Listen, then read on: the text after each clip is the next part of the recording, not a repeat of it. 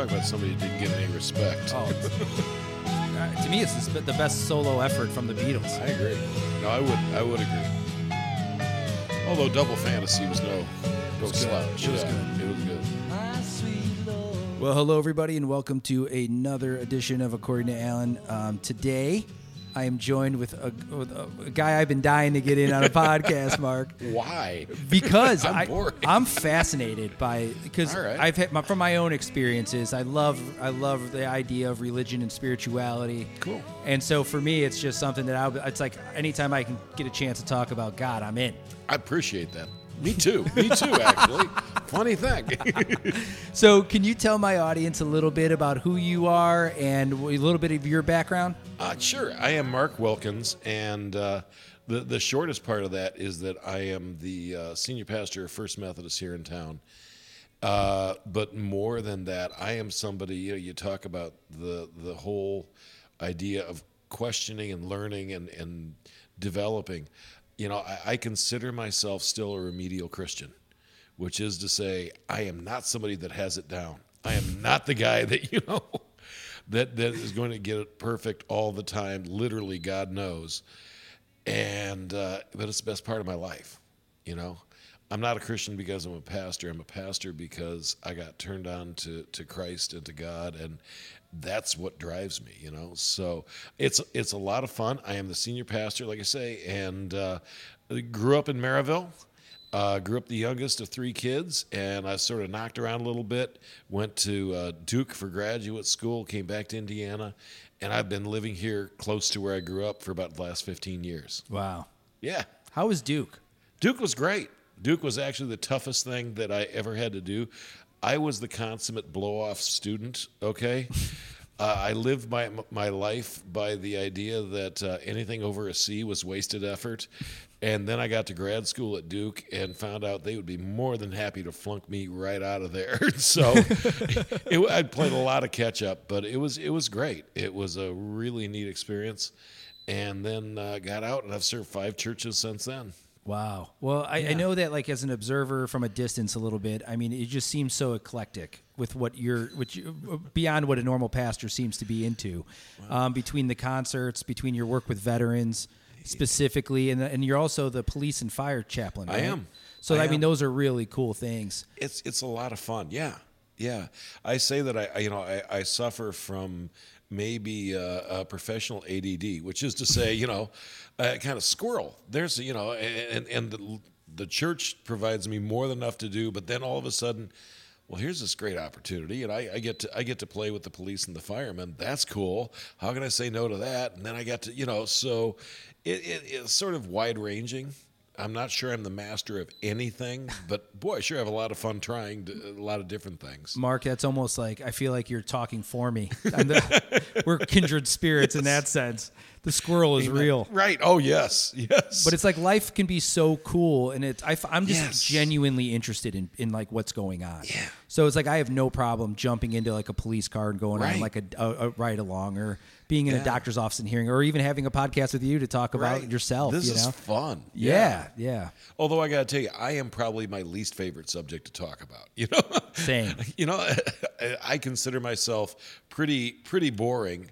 It's just I am blessed enough, lucky enough to live a life that's just a lot of fun and isn't always boring. So, Well, I'm glad you're here. Thank you so much. Thank you for having me. And I think one of the things that you mentioned earlier a little bit about your first interaction with God and like how you kind of like decided to make this your profession, right? And that's that's a big question, because like what was that moment like, and like how did you build into that? I hate to say this is almost anticlimactic, and real Christians who are not remedials like I am, probably this is going to be a disappointment. The truth of the matter is, when I was about 9 years old, I knew exactly what I wanted to be, and that was a dump truck driver. Okay, I really wanted to be a dump truck driver. That's what it was going to be. And then when I was 11, in Maryville, we got this new pastor who looked like he was having so much fun, and who would tell you that he was having so much fun. Honestly, I thought, if I got to do something for a living, I want to do something is that much fun. So honestly, at that point, it was more as much a professional thing as it was a spiritual. And then once I got to know this Jesus guy, once I got to know, sort of backfilled with that, all of a sudden it's like, oh, now I know why it's fun. Now I get a reason to do all this. And from the time I was 11 years old, all I wanted to be was a minister. And I recognize that that's a dangerous thing. When you get to do something you've dreamed about since you're 11, it's kind of like meeting your heroes. That could be a real downer. Instead, what I found out is it was more fun than I could ever imagine it being. Wow. And it's been 36 years, and I wouldn't trade it for anything. It's been a blast. So at 11, that's really early on. Yeah. I think it's natural to be skeptical about going down this path of like, especially dedicating your life to it, right? Right. What are some of like the early skeptical things that you did that maybe kind of reinforced your belief system and like things that like you went that I guess provided answers to questions you had? I absolutely was not the kid that spent all of his time in church or even youth group. I did go to church, did go to youth group, but I was not the one that, trust me, please, when I say I was never a kid that anybody would ever look at and say, he ought to be a minister. Instead, it was more like, he wants to be a minister? Because, I had a wide variety of friends and got into a good deal of really fun trouble. And So you had a little bit of a Hellraiser in you. more than a little bit. More than a little bit. At the same time, I wanted to be a minister. And I look back, it's like, what a dichotomy that is. But it didn't feel like it at the time. And fortunately, I had incredible parents who supported me in that and just kind of rolled their eyes and said, someday you might have to grow up a little bit. Well, we're still waiting on that one. We're still waiting. My wife would tell you I'm 12. But anyway, the more experience I've had, it's life experience. It's being able to be a part of what is going on around you and entering into the life and the good parts of the people around you and the bad parts and the pains and the joys and everything else. And honestly, rather than burning me out, that has fired me up. Wow. And rather than take away my faith, that has burned it deeper. Not that my faith is complete, not that God is done with me yet, not by a long shot. I'm still a major dork, and I have witnesses. If my staff were here, they would all shout amen to that. And I'm still having a blast. I'm still having a blast. So I feel like the life that I have been able to live because of Christ is a privilege. Oh yeah. Yeah, I won the lottery and I wasn't even playing, dude.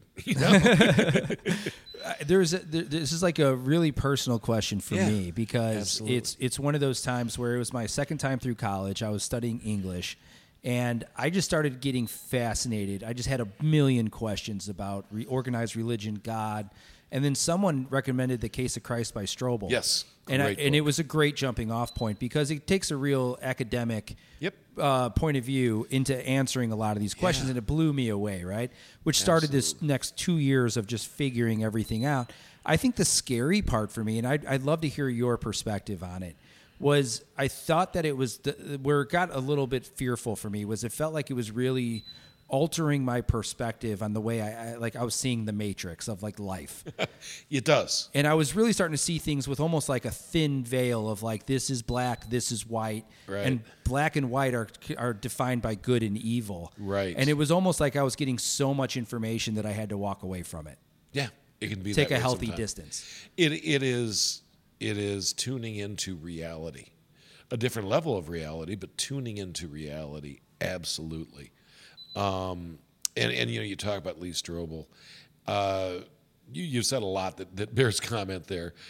First of all, in terms of religion, to me, religion is about rules. To me, religion is about superimposing a behavioral standpoint and all this other stuff. I am not a terribly religious guy at all. I'm a Jesus lover. And that is something that goes beyond the rules and goes beyond, it is about relationship and finding value and meaning in that more than anything else. And you talk about it just turning open, sort of fine tuning, bringing things into focus. Yeah. Yeah. And it was scary.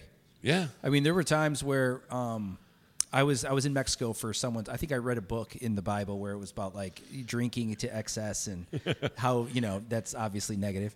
And I actually I read it, and it was like at that point in my life, I'm like, well, I'm gonna stop drinking. I stopped drinking for like 8 months, and I was at a friend's wedding in Mexico, and when I was there, it was like the signs were so like clear that it was like, I've got to turn this off. I'm literally going to sound crazy to people if I ever say this stuff out loud, Yeah. And there was this one guy in particular, I'll never forget it. My wife and I were walking down the beach. We had a little bit of time. We're just like, let's go explore the other beaches that are next to our resort. And we're walking, and this guy was like super drunk. Come up to me with like 3 beer, and he just couldn't stop laughing and smiling and like, hey, you want some of this, don't you? Right. And it was like, wow, I'm literally seeing the devil giving me something and tempting me back out of my thing. It's like, this is not healthy to think this way, Right. It was wild. Yeah.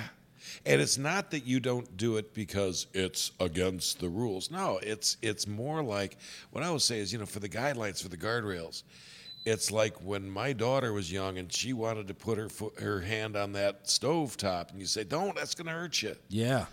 And I love you so much, I don't want to see you hurt. So God's not some cosmic killjoy that just wants to take away the fun for the fun. He just loves you enough. He says, look, dude, just so you know, you go over there, you're going to get hurt, Yeah. So out of curiosity of what you said earlier, that you're not a very religious person, Right. but you're a big Jesus person. Yeah. Do you see any kind of difference? Because this is one thing that I would say that I feel like when you start going down the organized religion part, that gets a little I feel like problematic in my head out of making sense of it, is that it seems like it's so Western driven, but it seems like if you really focus in on Jesus and like what was going on in his life, it's very Eastern in a lot of ways too. Yes, absolutely. And so where does that kind of fall for you? Well, I mean, it is. There is certainly some level of where I hate to use the word organization, but something corporate. I don't believe being a Christian was ever intended to be lived out as a solo thing. We are not the solo agents out there. It's a group effort, but at the same time, it is all about relationship, and it's all about being more free rather than being more tied down, and it's about being able to find joy rather than obligation. And I've never found the point in guilt or necessarily the point in obligation. I don't worship Christ because I'm obliged to. I probably am, but that's not why. It's because I get to, and because he has served me so much, and because there's so much relationship there, it's a natural thing. Interesting. It's kind of like this, and you and I were talking about music a few minutes ago, so I have a pretty good idea on this. I'll bet you have that internal list of songs that you're driving down the road, and either it comes on the station or it comes across on Spotify or whatever, that song pops up, that there's absolutely this moral imperative, I got to turn this up to ear-bleeding level. Yes. Okay? Which is the only way to really listen to music. In Absolutely. My opinion. Yeah. Absolutely. I mean, I can be on my way to a funeral, and let's be honest, Springsteen's Born to Run comes on, it's getting jammed. Yeah, all right? that's a great one. Exactly. All right, being a Christian to me is living life at ear-bleeding level. It doesn't make you safer. It makes you more of an adventure. And it'll take you to the highest highs and maybe leave you with the lowest lows. And it'll give you a reason to get up in the morning, and it'll put you to bed utterly exhausted that night and ready to get to it the next day. And it is more fun and more heartache and more joy and more tears. It just takes away that dull middle ground. It's life lived at ear-bleeding level. And I totally believe that. Wow. I really, really do. And if I wasn't a pastor, I would still believe that. That's not a company line. Yeah. Well, it's so. How do you? Trying to think of how to put this the best way. Because the first time I want to ask this is like, how do you trick yourself into thinking every single day that every single item can be that driven, but a trick is not the right word. Right. No, it's just how do you fundamentally? There's a mindset. Yeah. Like see the opportunity in all the spectrum of emotion. That's a beautiful, beautiful question, because it's hard, because all of us tend to settle. I'm going to settle in. So here's what I got to get done today, and here's what I got, and here's what I got, and here's what I got to.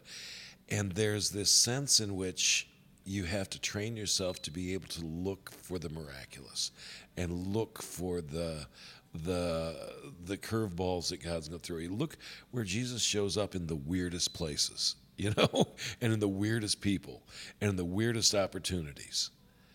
But you can miss it, I don't quote a lot of Elizabeth Barrett Browning, but Elizabeth Barrett Browning said, "Every bush is aflame with God's with God's message, but only those who see it take off their shoes. Everybody else sits around and picks blackberries." Wow. So it's this weird sense of when I get up in the morning saying, "Okay, God, I have no idea what you're going to throw at me today, but I'm in. As long as you're going to hang with me, I'm in. And just give me the eyes to see it. Just give me that heart to be willing to embrace it, Yeah. Do random people give you that feeling too? Oh, yeah. So like, how do you? Because I think that's a fun one, right? Is that like? Oh my gosh, that is. It's like certain people have a way of saying things to you at the right time that you never, and it could be completely perfect strangers. Oh yeah. Oh yeah, and that's my boss. That's God speaks in the strangers. Yeah. Really? Oh, absolutely. And people who have no idea that that's what's happening there. Yeah. Talking to you, God's voice comes in sometimes the most unexpected places. And that's the fun of it. Yeah. That's the fun of it. You know what the hardest part is? What's that? In my opinion? Yeah. Is when your back's against a wall and relying on him again. It seems to be really easy when everything's going well. And I'll give you like an example on my end is when COVID happened. Mm-hmm. I actually listened back to the COVID podcast we did the week of the shutdown. Yesterday I actually listened to it.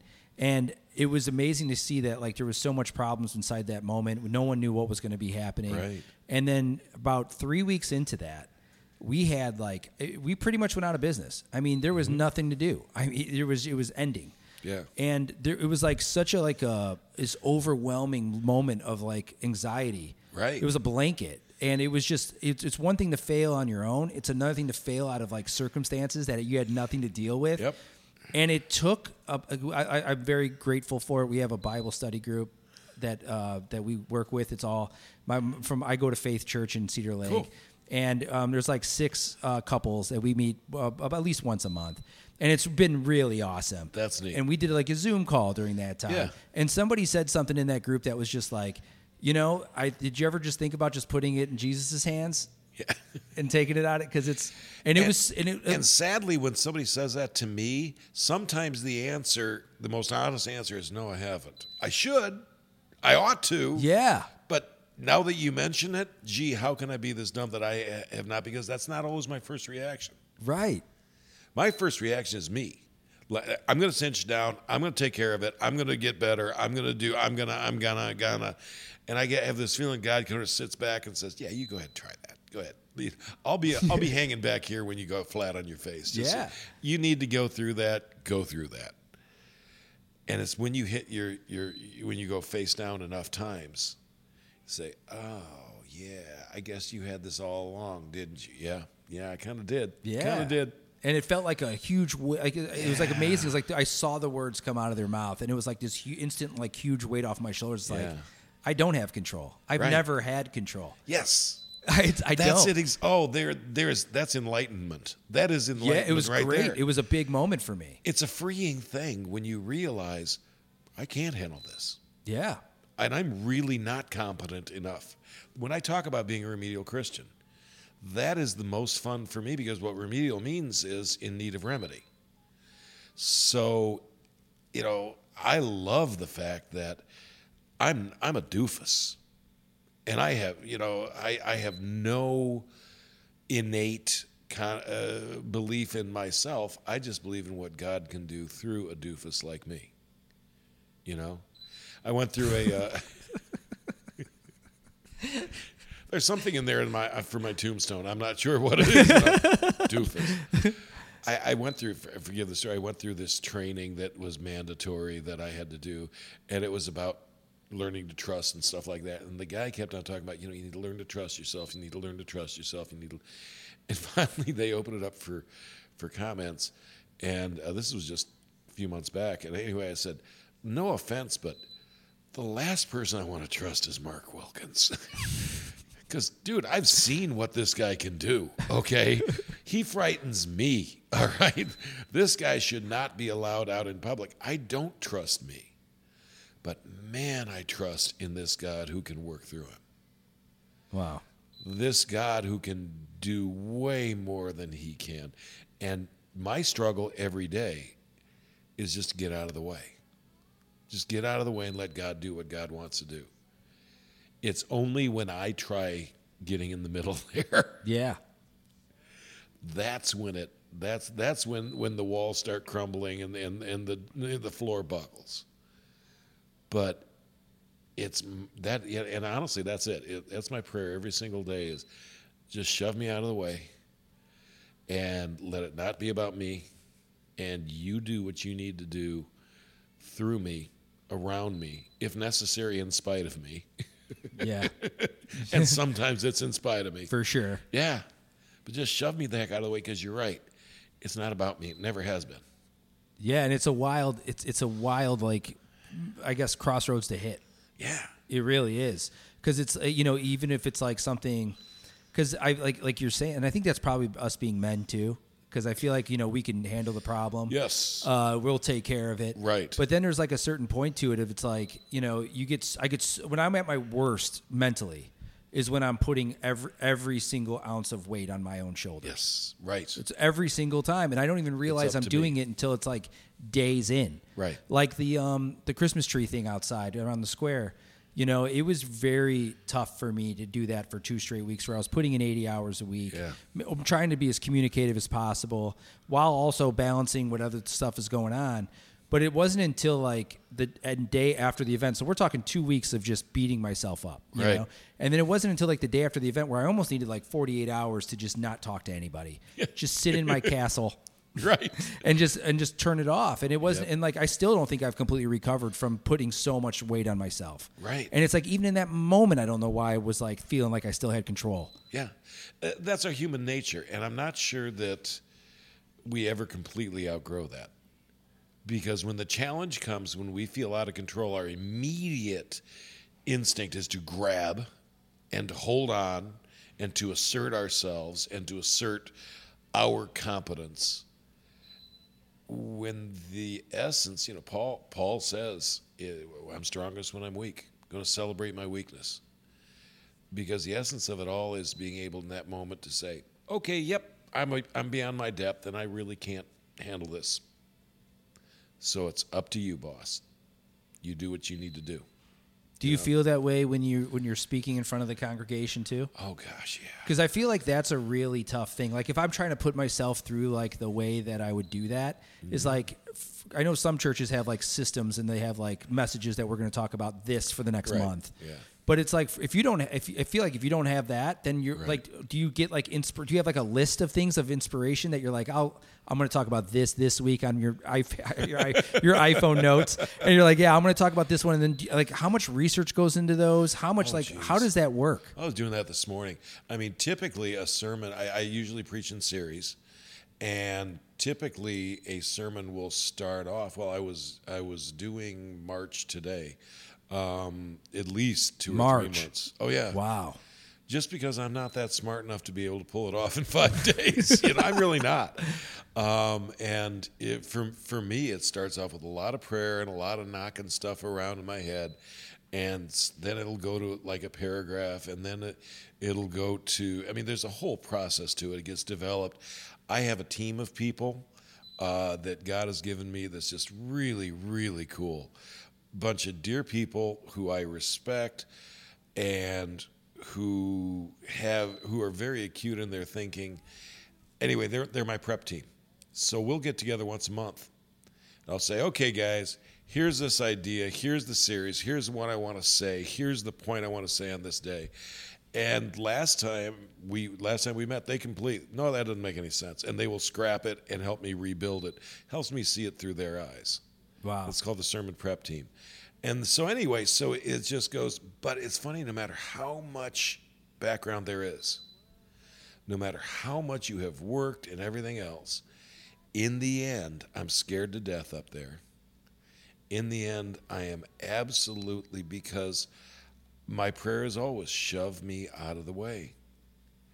Because I can have the best background and the best research, and I can know it really well.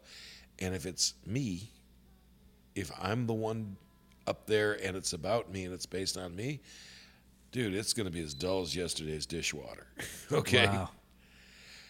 Meanwhile, God can take even something that I'm not, and He's consistently done it, something that I am just absolutely not sure at all about, and breathe fire into it and breathe life into it and breathe everything into it. So, typically before I pray, my prayer goes something like, you know what? With you, this can be everything. Without you, it's going to be nothing.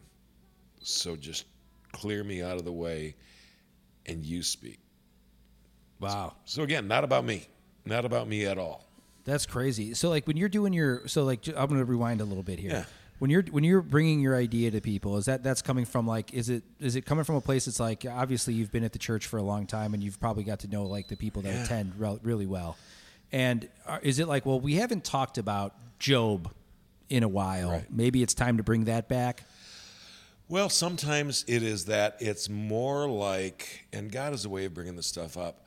Oh man, you know what? In the last 2-3 weeks, it just happens that I have seen so many people who are struggling because of the natural fact that they doubt, and they feel guilty about doubting, and they don't know what to do with it. Okay, there's a need there. There's a need. Yeah. So let's do a series on doubt. Let's do something on that, or unanswered prayer. If somebody says to me, again, you learn to listen, and somebody, you hear a couple people say, man, I prayed and it didn't come out, and I'm really struggling with it. Okay, what do we do with unanswered prayers? So really, what my system is to see the need, to look for the need that God puts in my lap, and then to bring the Bible into that. Other pastors will say, okay, and this is perfectly legitimate too. Here's Romans. We're going to pick apart Romans and see what needs come out of that. I start with the human needs and try to say something to that, or see how God says something to that. That's interesting. So you see, you're pretty much a mirror of your congregation then. If you're getting like a lot of one thing coming, yeah. But if you're scheduled till March, how do you kind of like supersede that? Yeah, there's always that opportunity to be able to switch that in the meantime, but normally those needs will still be there in March. What I'm hearing today right now, is still going to be there.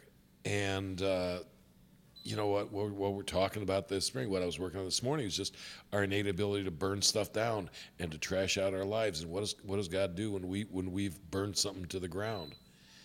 And I am surrounded by these great people that I can go to and say, hey, what do you think about this?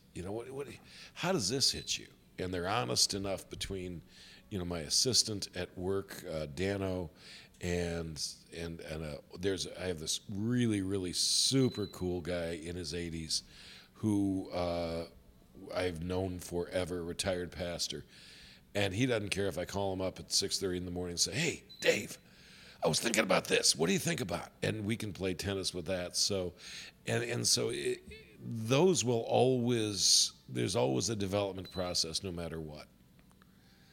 So interesting. Yeah, because it's like one of those. I guess the thing that would be a battle is just like how much of it becomes research. Because you want to give people facts, yes, right? And you want to be able to like, here's the whole background of everything that you're reading about that you may not understand on a first watch, or first read. Exactly. But here's what's being said. Here's why it's being said, and here's the ultimate thing. And then it's like, do you use that as a platform to kind of riff a little bit too? Oh gosh, yes. Because I always wondered if like you guys have that scripted, or is like, you guys riffing at one point? Absolutely riffing. And and let me tell you, I've said some phenomenally dumb things when I riff. Okay, Now, the benefit of having been at a church like this for 15 years and knowing and loving these people is most of the time when I say something dumb, they'll tell me that it's dumb, and I mean then and there, okay? So, I've been known to get heckling, and we can pick back and forth, and there's a real comfort there, a synergy there that goes back and forth. But yes, absolutely, you kind of have the framework, but then you got to be sensitive enough to be able to know what's going to work and what isn't. And again, it's such a benefit having been here for so long, because now I'm looking into somebody's face and I know what they're going through and how this applies to them, you know? But at the end, yes, you want them to know the facts. You want them to know all of that's important. But the bottom line is, we call it the Monday morning test. The bottom line is, come Monday morning, how is this going to affect them getting up and facing their week? Because I can give you the backgrounds on Ephesians all day long, and I can tell you what the motifs are and all that, and that's great. That's sometimes really important. I'm not dissing that, but man, when you get up and you're still struggling with a relationship or a job you don't know how long you're going to have, or kids who are driving you crazy, or trying to whatever it is, that's what I'm most interested in. Is how does all of this, and how does what God does in Jesus bring to bear for that? Interesting. Yeah. It is. It is. Because it's like we had one, dude, it was probably 7, 8 years ago now. But it was like one service I'll never forget. And I think you're speaking on this a little bit, is like the positive and negative of life and how like to really amplify that. But there was this one woman, and Pastor Dave Weemhoff at Faith, I thought he handled it like a total pro, because I don't know how you do it otherwise. But there was this woman who was like really distraught with something. I think we found out later that she lost a dear friend to cancer. Yeah. And like in the middle of the service, she just stood up and she's like started calling him out. Wow. Word for word. That sounds real. It was intense. And even in the moment, because you're like, initially when you see someone stand up in front of 200 people, you're like, is this put on? Right. And then then you start to realize, like, wait a minute, no, this is real. This person is like hysterically crying. And like the whole thing that she called them out on was like, why would God make bad things happen to people? Oh, that was like and that's such a big question, right? Like, that's the biggest. That's the biggest. That's number one with a bullet. Yes. Yeah. And he just kept saying like, hey, I would love to answer that, but I cannot do it right now. Right. I'll talk. I'll make sure to talk to you at the end of the service. Yeah. And it was like in the meantime, she's like hysterically crying, and I think a couple other people that were at the service like walked up to her and started like hugging her, like while I was on the pew. So it was a really cool moment to witness. And that's it. So many of those questions. Yeah, that question has great legitimacy, for sure. Usually when somebody asks that, though, they're not really looking for an answer. They're looking for comfort. They're looking to know they're not alone. So by all means, let's talk about the answer. Let's. I'm not trying to whitewash that, but don't think that they're looking for cognitive kinds of reasons. Let's sit down and reason the philosophy and the trajectory of this argument out. No. You're hurting. Let me love on you. Which is an act in itself. We'll go figure that out. We'll figure the rest of that stuff out. Yeah. But right now, let me sit with you and cry with you right now. And that's the most important thing. But wow, that sounds real. Oh, it was intense. It was intense. I have not had that. And God, it's okay. Let me make clear, God, it's okay that I haven't had that. I'm not volunteering. I got to give him a lot of credit. It was great. I mean, he handled it like a total pro, and I was like, wow, I don't know how I would have handled that, because that's you don't see that coming. Right. But the best part about it, though, is that it's real. Oh, there was nothing fake about it. Yeah. I mean, church ought to be a place where real life is lived out. Rather than insulating us from life, rather than insulating us from the world, church is the place where it ought to get real and nitty-gritty and down and dirty, and rather than being I always laugh. Church has this rap, and you watch how it's portrayed in popular media, of being this rarefied kind of lollipop and unicorns. No, church is where it gets real, man, and that's I'm not talking religion. I'm talking about the reality of life intersecting with the reality of what God does in Christ. And ain't nothing more real than that. No. And out of curiosity, do you have like a response to something like that? If someone listening is dealing with something like that, maybe have those emotions. I mean, obviously it's a comfort thing, but I guess that's such a big question. Yeah, it is. It is. And I mean, it's really tempting to give pithy answers, to give those, 2 or 3 of those bumper sticker theology kinds of answers. Yeah. Reality is, and there's a whole lot more to it than this, but I don't believe in a God that ever wills anything bad for anybody. And I think stuff happens all the time that breaks God's heart. But it doesn't mean that God is passive in that. Doesn't mean that God gives up and walks away.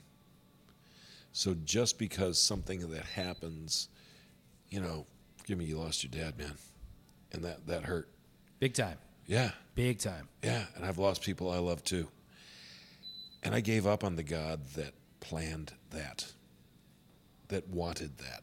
May have known it was coming, but it wasn't necessarily what God thought was a good thing. But God enters into that. And God is active in that. And God uses that. So that whole question of it's called theodicy. Why is there evil? And I mean, there have been volumes and volumes and volumes, but the best thing that I could say to somebody in a very short venue is, I don't believe in that God that willed that either. But I do believe in a God that cries with us and slaps his arm around us and wants to take us to a better place. Yeah, well, in peace. That's one of the weird things about life as a human being. It's just that we're gonna die. Yeah. And that's a tough crossroads. I think I just turned 40. Okay. And for me, like these decade years seem to have like these weird like just light bulb moments that happen. 30, I felt like I was a failure. Right. And at 40, it felt like I was really comfortable going into it. Right. But then it was like, I'm gonna die. It was because before that it was like I could say, hey, 50 years from now, I wonder what the world's going to be, and in 50 years from now, I'm probably going to be dead. Right. And so it's like, wow, it felt like the first time I was confronted with my mortality, in a direct way. Right. But it's just it's just a tough time. You're 40. Let me get just to sort of sum this up. You're 40 and you're feeling old. As a 62-year-old, let me sincerely say, shut up, okay? just shut up, all right? I am bald. I am old, okay? I always preface things with, well, when dinosaurs roamed the earth. But anyway, no, but you're right. And just in general, life can get broken. Yeah. Life can get broken in a lot of different ways. And rather than that disproving the reality of God, that drives the need for God and his grace deeper for me. Sooner or later, life's going to get broken. And I think God hates that too. But man, God moves in at that moment and does amazing things in the midst of the brokenness. God does his best stuff in the brokenness. Sure. Yeah, I remember one time I was in like 3rd grade, which is like probably my first like real evidence that prayer works. I think I got caught like studying, like cheating on a test or something bad at school. I don't remember what it was, but I remember coming home and just praying like, please don't let let my dad just like not be so pissed, And he wasn't. It was like wow, I think God listened on that one, Wow. Yeah. Or my mom heard me. Clearly, I was not praying the right prayer then when I was your age. I just remember a lot of veins standing out on temples of adults who were around me. I really, really still do, actually. Speaking of prayer, and I think it all kind of intertwines, because I don't know how to articulate this. Okay. So essentially, God lives in a plane that's above us. I don't know if the geography around us is right, but at least it's like a plane that we cannot physically see. Right. We can maybe feel. We can maybe see the inner workings in it, but it's like we don't see God. It's a presence that you're either aware of or not. But that presence of like religion in the way it works and spirituality, I'll say, that it works on a day-to-day basis seems to be kind of like pointing towards the goal of your eventual death, that you'll lead into like a better afterlife in some capacity of heaven. I'd take issue with that. Okay, Honestly, in what way?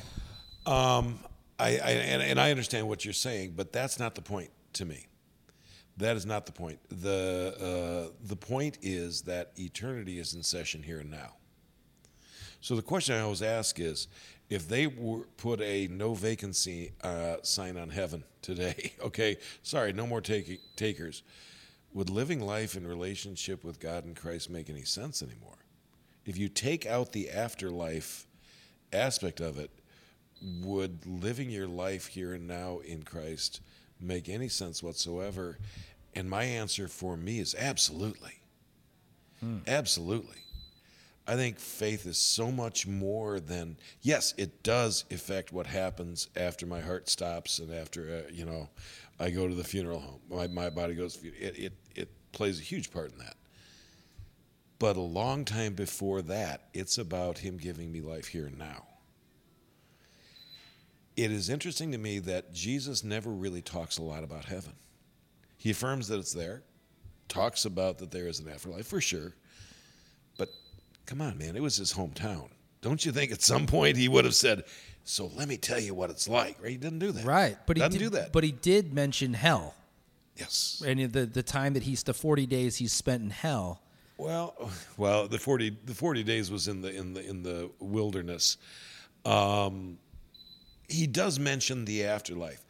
But here's the thing. If you put it on a teeter-totter, and everything Jesus says about an afterlife is on this side, and everything he talks about how we're supposed to live and how we can live here and now in this life on this side, that far overweighs it.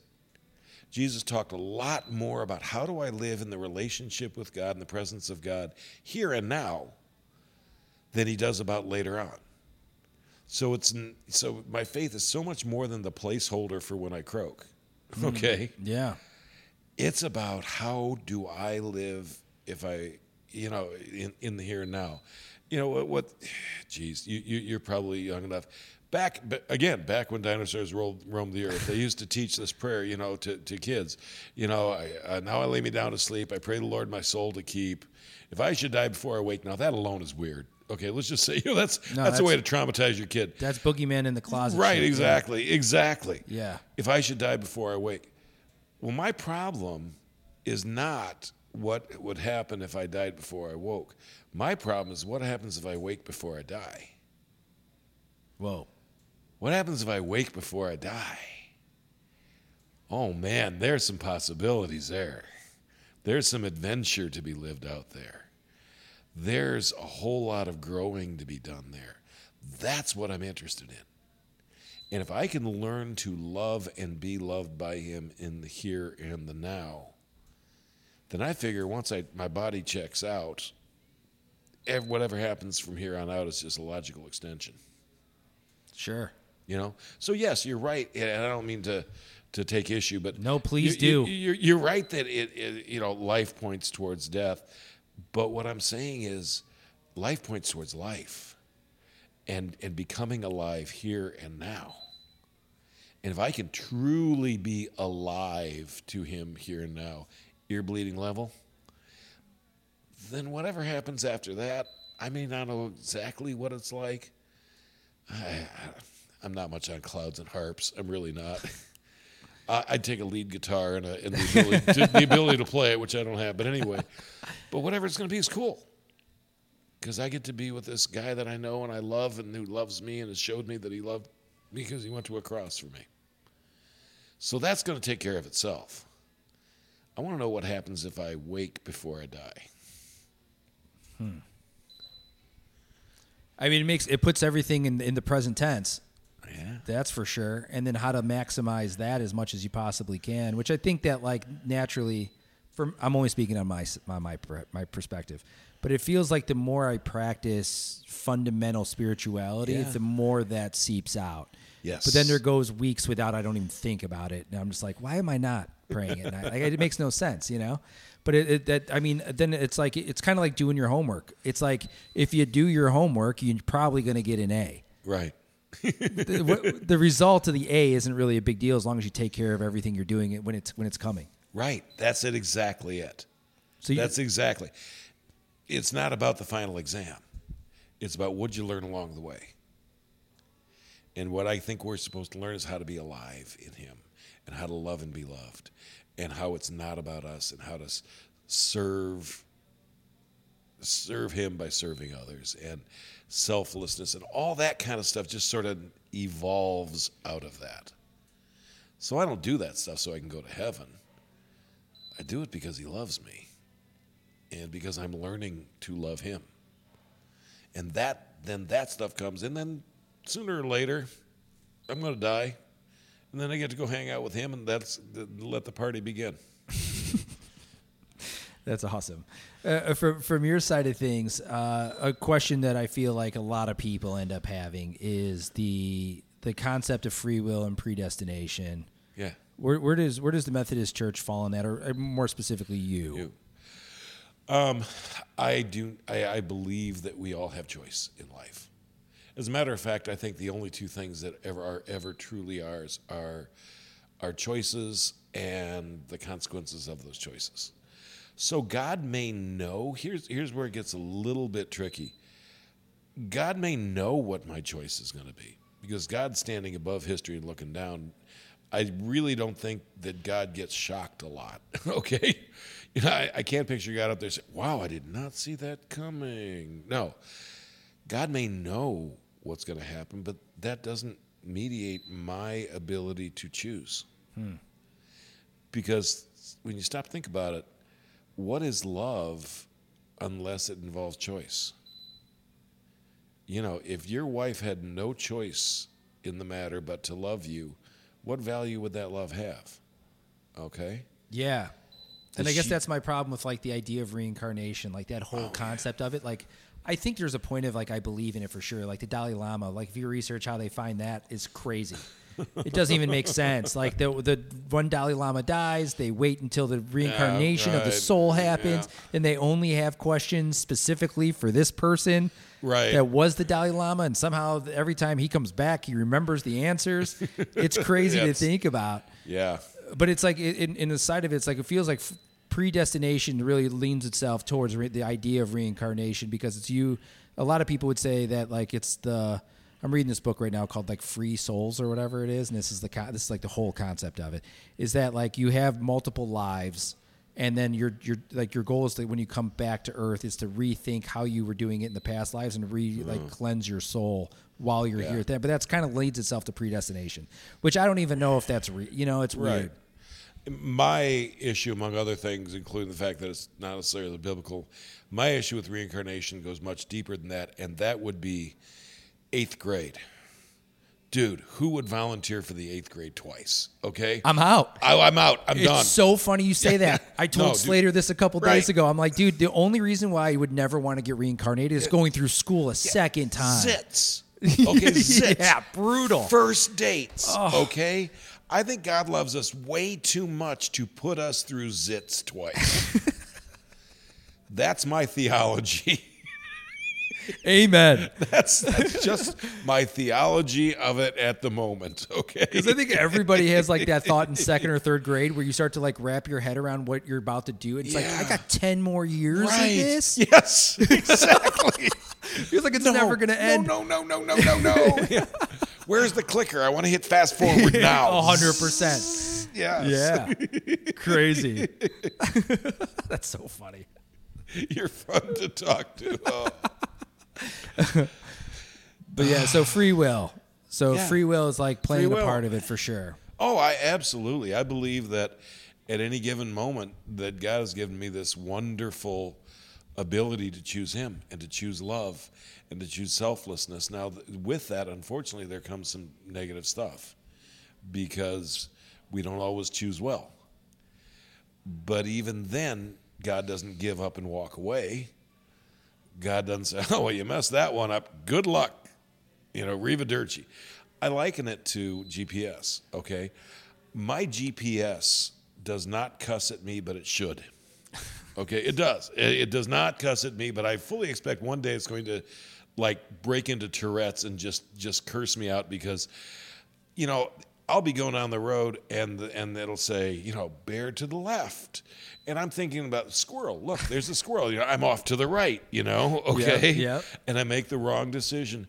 And rather than saying, okay, you messed it up, good luck, and shutting itself off, it says, okay, we're going to reroute. Now, maybe it's going to take a little bit longer. Maybe you're going to go through some neighborhoods you wish you didn't, Maybe it's going to take a little bit. It's not going to be as convenient. But here's a chance to still come home, to still do it. So God says, look, I love you so much, man. Here's the easiest way for your life. Here's the way that's going to be the optimal for you to be able to know and prosper and have all this other good stuff. And we mess it up, because of free will. We turn right when he wants us to turn left. But he doesn't give up. He doesn't walk away. He doesn't punish us for that. He says, okay, we're going to reroute. Now, let me tell you, this ain't going to be as easy. And maybe there's going to be some repercussions from that decision. Or, that maybe it's going to be hard, but I'll be around. And I'll get you through it. And you know what? Here's a new set. You have the opportunity to be able to do it right this time. Remedial. Okay? Yeah. A remedial God. And that's the cool thing, because I can't tell you how many times God's had to reroute with me, It's like, oh, yeah. You did what? Yeah, dude. It seems to happen quite a bit for me. Oh, yeah. This is a random question, but I feel like you're probably one of the only people I can probably ask this to, and I'm sure there's not a definitive answer. How does manifestation work inside this? Because there are so many times, I would say, over the past year, where we say something out loud, and then literally, whether it's seconds or it's minutes or hours, it comes full circle. It's wild. Today, I'll give you a perfect example of today. Please. Sitting in my office, there's a gentleman that comes in knocking on my door, just a solicitor, right? He comes in, he sits down, does his thing. Another one of my staff members walks in, listens to the whole conversation. He's here for like 30 minutes, right? Speaking of, the stranger component, right? Right. Then, literally, he walks out of the office. As soon as he walks out, the girl that's on my staff goes, I don't know if I really liked his energy. It threw me off. Okay. She couldn't even finish that sentence before he walked in and was like, hey, are you guys looking for a new social media manager? Because I know this girl who just got... And literally the girl that just said that is our social media manager. Oh, wow. So it's like she said something negative about him, and within seconds he was walking in with her replacement. I wouldn't even know what to do with that. As soon as he left, I'm like, That's are there hilarious. cameers on? Is this a joke? That's hilarious. Larry David couldn't write that. Right, absolutely. Or there's times, two nights ago, another perfect example. I don't know what it is. I don't know if it's my English background or whatever, but I get these words that pop into my head, and I forgot the definition of it. Okay. And I think it's one thing, and most of the time I reconfirm it through a Google search. Right. This one in particular was troubadour. Okay. Right? I'm like, in my mind, I felt rebellion, that kind of thing, but then I look it up, and it's like, it's a 12th, 11th century romantic that's like a poet. Right, a singing minstrel kind of guy. Yeah. And so I'm like, oh, that's interesting. I get to work like 2 hours later, and we got this thing on YouTube where it's like shows us. It's actually a really cool idea. This guy puts a camera on top of his car and drives to all these different places. I think we were in South Korea yesterday, and he's just driving around, but he plays this indie rock playlist, so it's really cool to listen to. But you also get the view of like these different places. It'd be in like Sweden, and as soon as that thing turns on, he turns a corner. There's a huge bar that says Troubadour on it. And I'm just like, I don't even know what does that mean? What are the odds of that? So like things like that where you say like, hey, I haven't seen that movie in a long time. And then hours later it's on cable. How does that play into this whole thing? I'm not entirely sure, but certainly I understand what you're saying. There's connectedness there. And life is much more intricately connected than maybe what we give it credit for. We always look for the randomness in life, and life can feel at moments really, really random. This happened, then this happened, then this happened. It's when you look at those connecting threads, and sometimes you got to look at them in the rearview mirror. Sometimes you can only see those in the rearview mirror. but you look enough for the connecting threads and you see the pattern, you know? Somebody likened it to the old tapestries, okay? And if you look at the back of a tapestry, it looks like random threads, okay? It looks like just nothing. You turn it around and look at the front, and you can see This the beautiful pattern. thing. Yeah. Right. Yeah.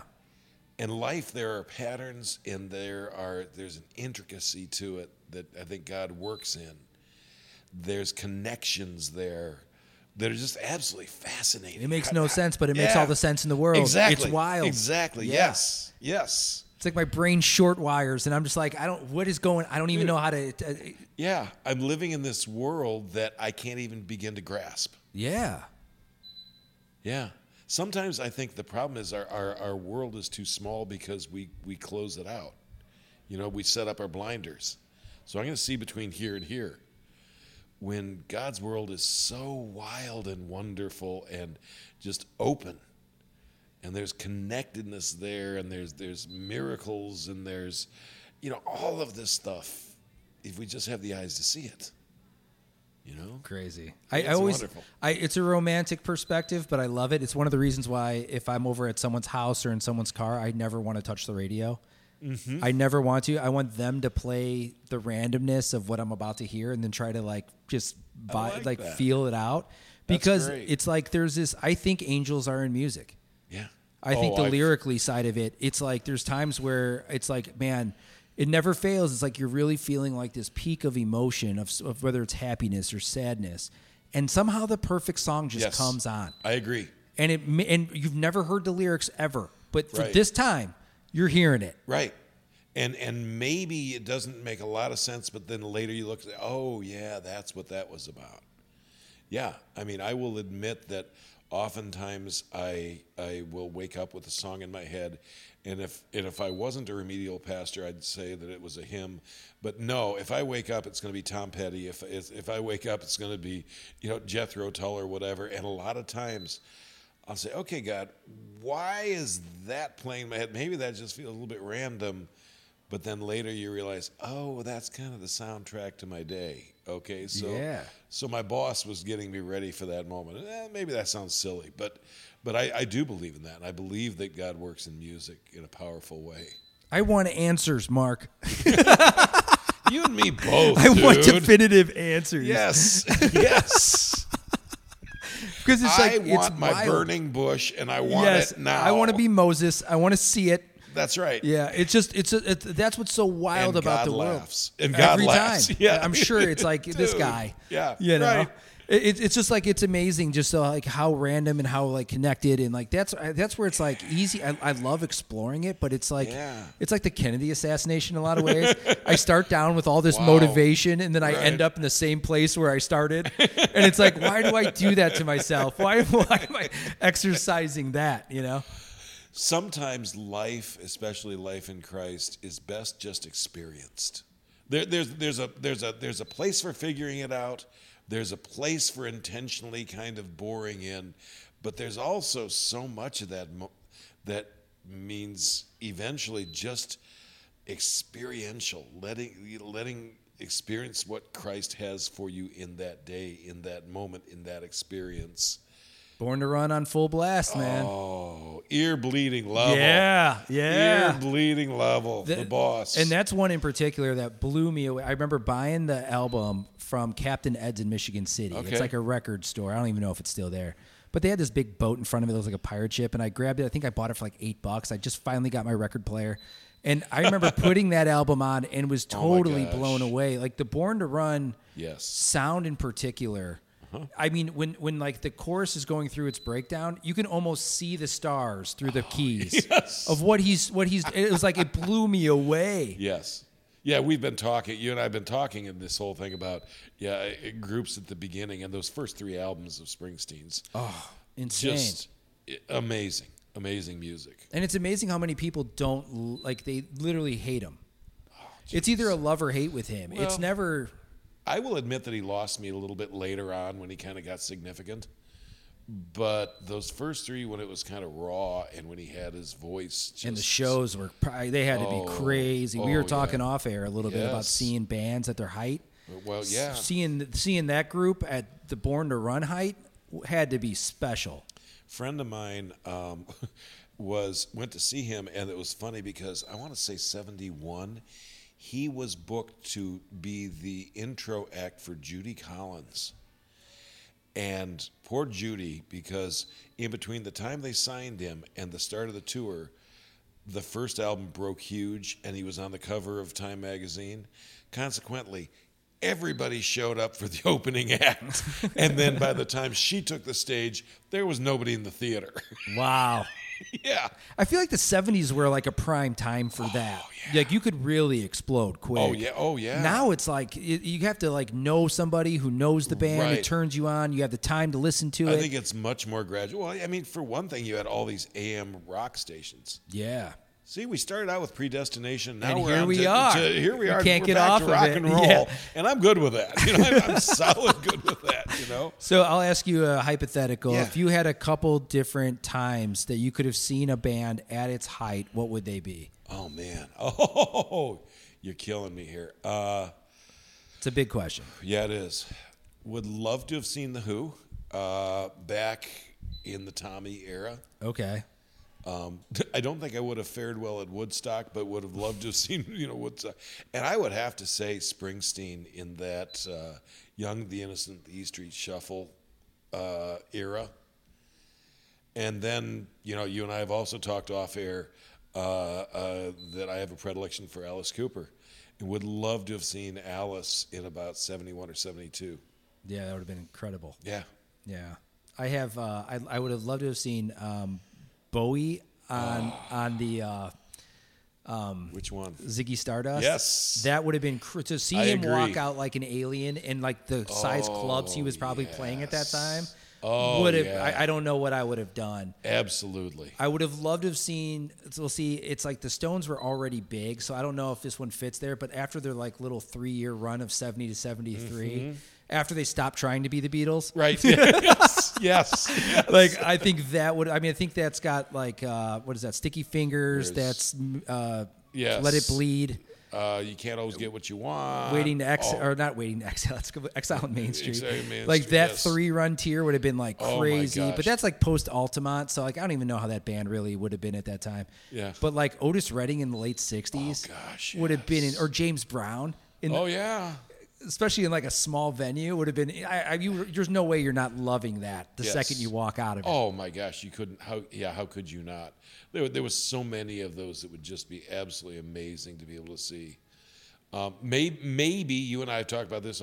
Maybe Dylan in his prime when he was actually. Well, it's like you're talking like Painted Face, Tangled Up in Blue, Yes, Blood on the Tracks. exactly. Dylan. Yes, that Dylan okay. probably would have.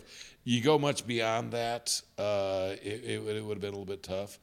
I mean, there's just so much. I mean, I grew up 70s is when I grew up, so much of that Jethro Tull would love to have seen Tull at their height. So there was a lot of them. So Yeah, we had like how crazy would it have been to like just be living in New York City and then see the Velvet Underground at one of Andy Warhol's places when it was like you're not seeing any of that Yeah. ever.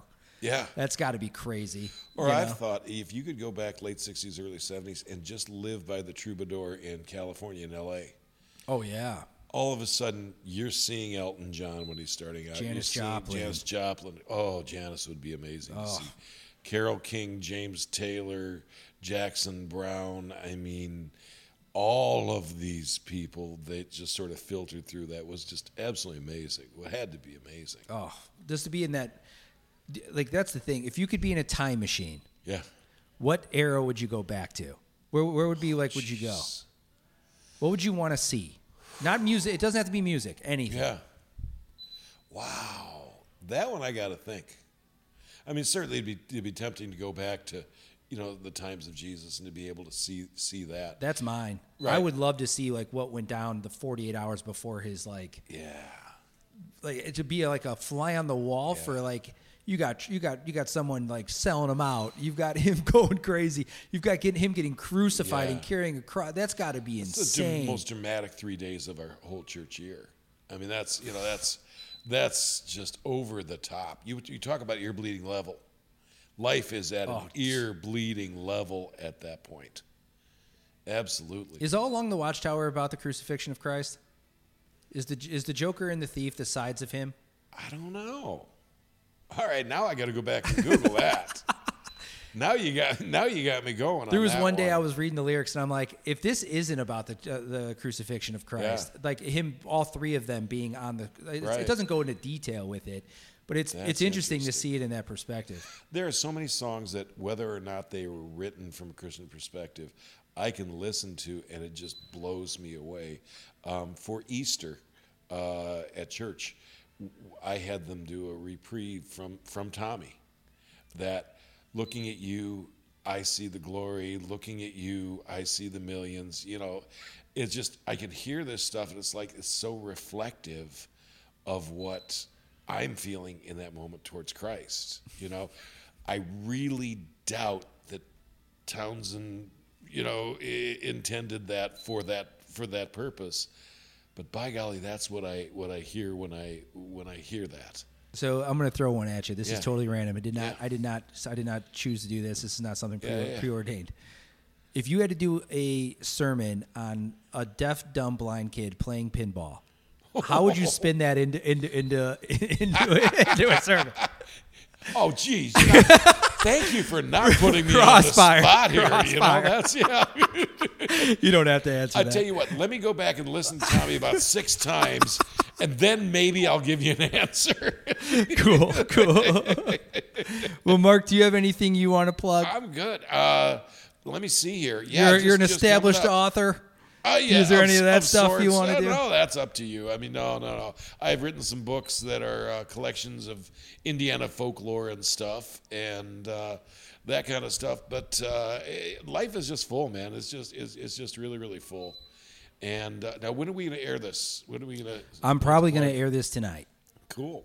Yeah, Well, one of the things, if I could plug, sure. we're sitting here in the courthouse, and one of the things I'm really, really excited about is, as a church, I love this, on Christmas Eve, rather than inviting people in, which we are, you're welcome to come to church, but we're taking church to you, because on Christmas Eve at 5:00, we're doing, as our present to Crown Point, a Christmas Eve service on the front yard of the courthouse. So cool.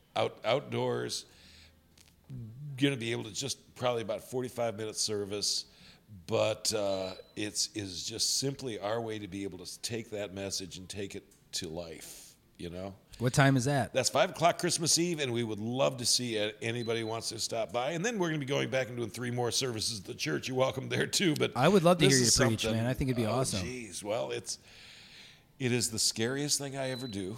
So you're without a still, doubt. to this day, frightened when you're on stage. To death. Wow. To death. Yeah. And I don't know that I ever want to get past that, because you know what? Because there's something of awe in that, and maybe it's that very fear that you and I were talking about pushes me to the side and let God do what God wants to do. Crazy. I hate that part, personally, the anxiety before you hit the stage. Yeah. My favorite part, though, is when you catch a rhythm. Yes. And it doesn't happen every time. You're right. It doesn't happen You're every time. 100% right. But man, it's like when you see the game completely clearly and you're Yeah. being able to like make eye contact, And describe that like what's eye going on. contact, and when you realize there's that connection there, that's the best part. Of You it. got him then. And again, You know? I've been here 15 years, so now, it's much more of a family event. And as I told you, I have this congregation; they'll heckle back. Okay, they got a great sense of humor, And if I say something dumb, someone say, "Man, was that dumb?" I'm sure it's Carl Lissick. Oh, jeez. We won't even talk. Yeah, talk about. I was harassing him on during a sermon last week. But anyway, yeah. But you're right. When there's that rhythm, there's that crystalline moment when it kind of comes together, and that's so much the other. That's not you. That's not my doing. That's and not you that. you can't make it happen either. No, you cannot. No. And it's like the anxiety instantly is gone, and there's like this calm confidence in it too. Yeah. It's just weird. It's like it's like a manifestation. It's like you're doing what you're supposed to be doing in that moment. You're on for the ride. At that point, you're on for the ride. You're not driving the bus. No. Okay? No, It's yeah. the strong sense that there's somebody else driving the bus, and I'm good with that. You take it Yeah. where you want us to take it. I'm more than happy to, you know. My first time, I was in a band in college, my first time through, and like we would play shows and stuff. But there was one show in particular, it was down at Purdue, and I was lead singer because I was the only one who would like do it, who could overcome the anxiety, right? And there was a moment where I didn't have to sing anymore. The crowd was singing so aggressively back to me that like I just had to put the mic out there, and people were doing. It was like that was the moment where it was like my first time feeling that I'm doing what I'm supposed to be doing in this moment. I don't know why, though. And that is so organic. It is just so natural. Yep. You're right. You cannot construct that moment. You cannot manipulate that moment. You can't wish that into existence. But you can step aside and let God do God's stuff, and it just sort of falls into place there. It's so awesome. So awesome. The anxiety is like the exercise to get to that. Yeah. You know? But what good thing have you ever done that wasn't a little bit scary? Oh, I just read a super awesome quote that fits that. Is like there's no adversity that. Hold on, I wrote it down. That's how much I was into it. It's the bigger the adversity, the greater the opportunity. I like it. And it's like, dude, and it's every time I feel the worst and the most stressed, it's always behind or in front of a great opportunity every single time. Yeah. Just getting out of your own way and doing it. Oh, absolutely. Absolutely. And I'm not even a roller coaster guy, but it's at that cruel moment when you go up and up and up and then it stops. Yeah. And you're just looking down and you know that your guts are about to come out your ears. And it is horribly frightening, but there's also that thrill. That's why I came. Oh, yeah. That's why I'm up here, you know? And baby, hold on. All you got to do is hold on and let it happen. I don't want to turn this into a 5-hour podcast for you. I know you've got something to do. But there was like, my daughter's now getting to the age, she's 4, where she's starting to do stuff on stage at church where like it'd be like a thing. Love that. The first time she did it, I asked her like on the way to the church, I'm like, hey, are you nervous? And my wife like instantly like punched me. And I'm like, no, you don't understand. That's how it is. Right. You've got to learn to enjoy that nervisness. Right. Exactly. You know, I'm like, not mentioning it is not doing anybody favors. Right. You know, it's and you know, the enemy is not fear. The enemy is complacency. Big time. The enemy is beige. Okay. Yep. I can put up with fear. I can, even if I have to, I'm not a big fan, but I can deal with adversity. But dude, complacency, there's no future in that. I could never work a full-time job in a cubicle because of that. Yeah. I've done it once and it was like I was like a bear coming out of the zoo. I couldn't. That's just why I started this. Well, a really lousy example, but I love this. Clint Eastwood had a movie a number of years ago called Heartbreak Ridge, and he's an old Marine who gets arrested, and he's locked into this jail cell with all these big, rough-looking guys, and he looks at them and he says, "You can hit me, you can kick me, you can beat me, just don't bore me."